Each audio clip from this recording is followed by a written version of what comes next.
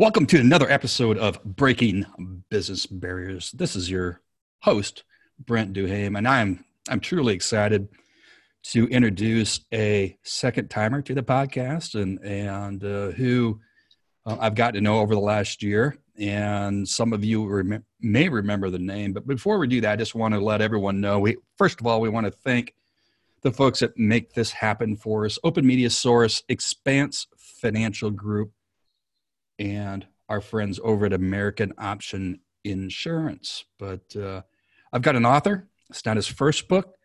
He took a practice run or two at a couple others, which most of us have never done, which I think is inspiring in itself. The book's name, and I'll pass it over to Ed here in a second, the book's name is My Addiction and Recovery. Folks, if you can't be inspired by this gentleman, you better check your pulse, because what he's overcome in life, out of 1,000 people, I'm no scientist in this area, but maybe one person makes it to the extent from where he was to where he is today. And I encourage you to go back and you can find us anywhere on your favorite podcast platform, such as iTunes and others. You can see all of our episodes. Ed was in on our first year, in fact, here at Breaking Business Barriers. But Ed, man, glad to have you back, man. All the way. Now, I think you're in California. Might be in San Fran today, huh? Yeah, absolutely. I'm in San Francisco. Brent, thank you so much for having me back. It's great to be here. I'm really inspired by the work that you and your team are doing. Well, and likewise, and your reach is incredible. And, you know, we threw a little something on the Open Media Source Facebook page here last week. And the number of private messages of that little stage time presence that you did was just, I mean, it touched a lot of our folks and that follow us. And by the way, Ed, I think you and I visited earlier after our first season at Breaking Business Barriers. We've been reached in over 30 countries. Unbelievable. And we've had feedback on shows like yours that you had, which was amazing, by the way. And here we are back to talk a little bit about your book. So let's get to the book. Yeah, that's great, Brent. Well, congratulations on your reach into over 30 countries. That's amazing. As far as my book, in a nutshell, I may be the only person who was once arrested by the FBI, went on to turn my life around and receive a community service award from the director of the FBI. It's an amazing story made possible by so many incredible people in my life who inspired me. Basically, I had a lot of opportunities in life: college degree, biotechnology career. I was a homeowner, yet I made a lot of poor choices. I hurt myself. I hurt many other people through my decisions, leading to a devastating 20-year drug addiction. My final 11 years of addiction were to methamphetamine. I got into this psychosis. I would hear disembodied voices and believe in vast FBI conspiracies trying to pin 9/11 on me. That's one of the reasons it's so ironic that I received a community service award from the FBI director. The brief story is I found the strength in 2007 to put my drug addiction behind me. I discovered, like the title of my book, just because you're done with drugs doesn't necessarily mean drugs are done with you. I continued to experience a number of mental health challenges, a psychosis, a schizophrenia-like condition, which, to be honest, episodes of which persist to this day, to this very day. Yet I've chosen not to see myself as mentally ill, but rather to see myself as, mentally enhanced, or it sounds kind of cheesy, but something like that. I've chosen to allow incredible individuals to inspire me to a pursuit of spirituality, which led me to serve incarcerated persons. I spend weekends volunteering in maximum security prisons to help incarcerated men start paths or stay on paths to employment and entrepreneurship and avoid recidivism. I do a weekly Toastmasters style group. For those who may not know, Toastmasters is a public speaking organization. I facilitate a weekly group in a women's unit in San Francisco County Jail. I also volunteer for law enforcement. I recently spoke at a San Francisco Police Department station to inspire officers that their work really does make a difference in the lives of many people like myself, like who I used to be. Of all the help I received, some of the most meaningful came from persons in law enforcement, police officers, FBI agents, also first responders, firefighters. And then I volunteer for the FBI. I help them do their outreach to communities affected by incarceration and addiction. I'm very grateful to the FBI. I'm very grateful to the police department, to first responders, to the military, to our protectors. I'm also incredibly grateful to the men and women serving time, who have served time, yet who are addressing their past mistakes, turning their lives around. They inspire me to do the same. And hopefully my book is giving back something to others. I think the main thing that readers will get a very inspiring story. In the United States, 47 million Americans suffer from mental health challenges. In the United States, our economy loses $193 billion every year to mental health related issues.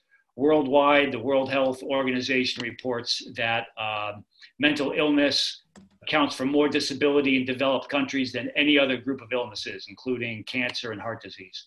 So mental health is it's a pivotal issue for us to address. It's hard work to overcome our own challenges to mental health. It's hard work to serve others.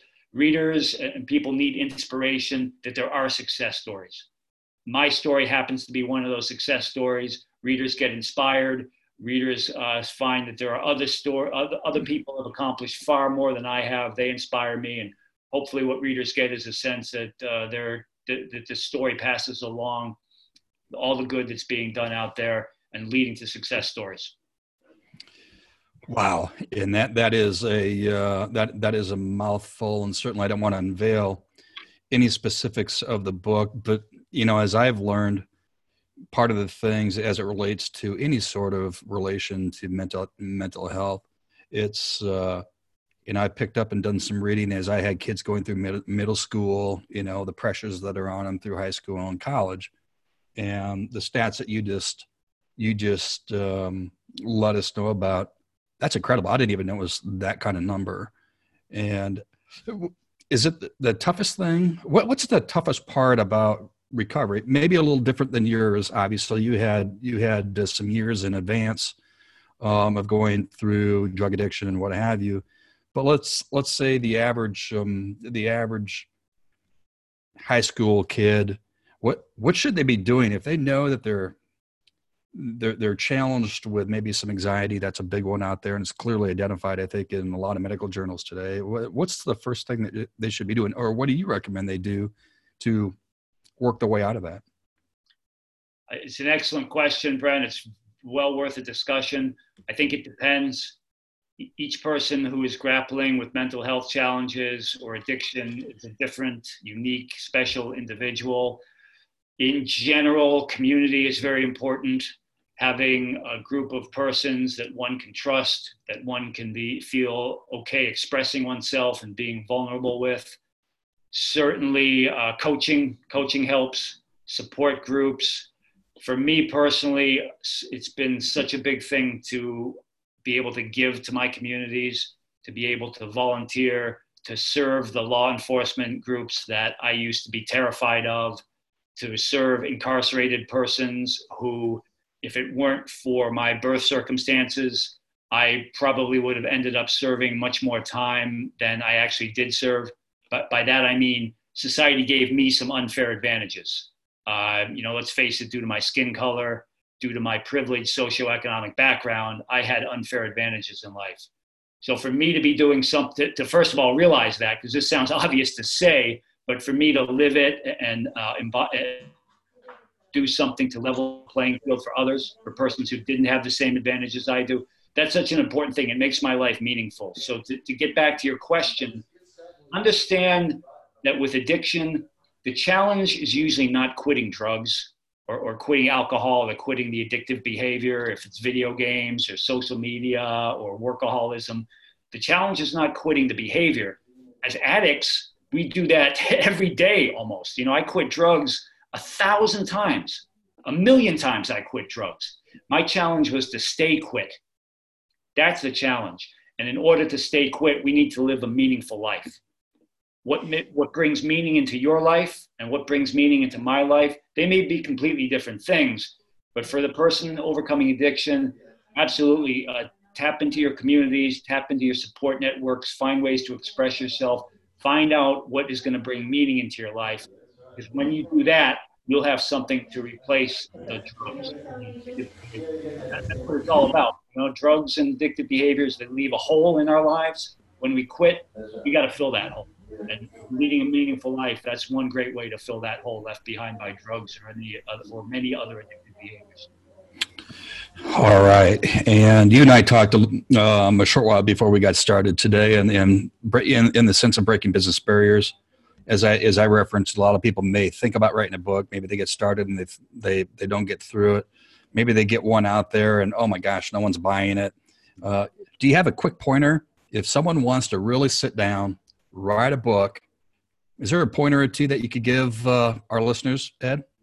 Yeah, absolutely. Read a lot. You know, read a lot of books. That's what did it from that. That's where I got inspiration, not only to be a writer, but to kind of see how words should look on a page. And I got ideas for how to structure my writing. So read a lot, read about writing.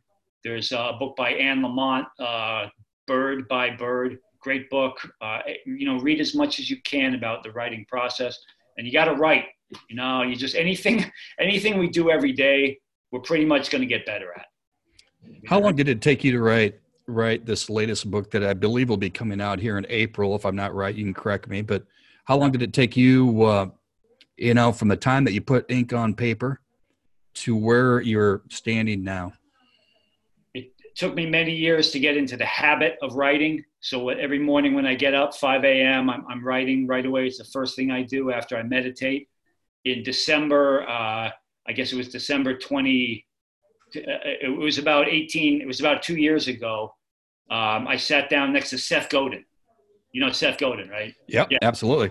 So for those who don't know, Seth is a very well-respected entrepreneur, author. I think he started Yahoo, and he's done a number of things. So Seth works with Defy Ventures, which Brent, I know you're an awesome supporter of, you and your group. Defy Ventures delivers entrepreneur and employment training to currently and formerly incarcerated men and women. The point is that I myself, being a part of Defy Ventures, got a chance to meet Seth Godin. He did something, he planted like a seed in my head. We had a conversation, it was 5 minutes, maybe 10 minutes. I don't even remember what Seth Godin said, but he planted an idea in my head. And he gave me a vision of what I could do to help other people, and what I could do to bring my story and make something out of my story that perhaps, hopefully, brings value to others. The point is, Brent, to answer your question, once I had the discipline of writing every day, 5 a.m., sitting down with my cup of coffee after meditating, that combined with Seth Godin giving me that vision, then it took 18 months. I write slowly, but you know, the point is to just do it every day, have that vision. One of the best piece of advice I ever got is that if writing is something you want to do, maybe you should do it, maybe not. If writing is something you have to do, then you should be a writer. And if writing's not something you have to do, consider, you know, maybe it's not really for you. These are some of the best pieces of advice I've been given. Hey, you've taken it in from some of the best and you've applied it. And I think that's great. That's great that we hear that from you, Ed. Not very often, including myself. I've asked that question maybe 3 other times to authors, and I've gotten probably as many different whys, but at the end of the day, everyone wanted their story told or a story told. And I don't know that you know how many people that you actually reach. I really, you know, I don't. I wish every kid in America could read your book that's soon going to be released. Hey, Ed, where can we find you on social media? And let's also remind everyone where your book probably will be most easily purchased. Yeah, thanks. I'll just give you, you reminded me of a great quote, Maya Angelou. She says, there is no greater agony than bearing an untold story inside you. So that's that speaks to finding the why. I think that's a great quote. I just got some goosebumps, my friend. Yeah, Brent, to answer your question, my name is Ed. Last name is Kressy. I'm pretty easy to find on social, mostly Facebook and LinkedIn. My website is just like my name, www.edkressy.com. I love it. You can go to my website. You can get a free PDF I wrote on on some suggestions for questions to ask yourself if someone you love is recovering from addiction. You can read my weekly blog on recovery from addiction and criminal justice reform. And you can absolutely buy a copy of my book. 10% of profits go to Defy Ventures. And this book, my book, you'll get inspiration that transformation is possible. Despite the most hopeless seeming circumstances, escape is possible, transformation is possible, a beautiful life of service, a beautiful life of fulfillment awaits on the other side. In addition to that, Ed, you also do many, many speaking engagements, as you referenced or talked about earlier.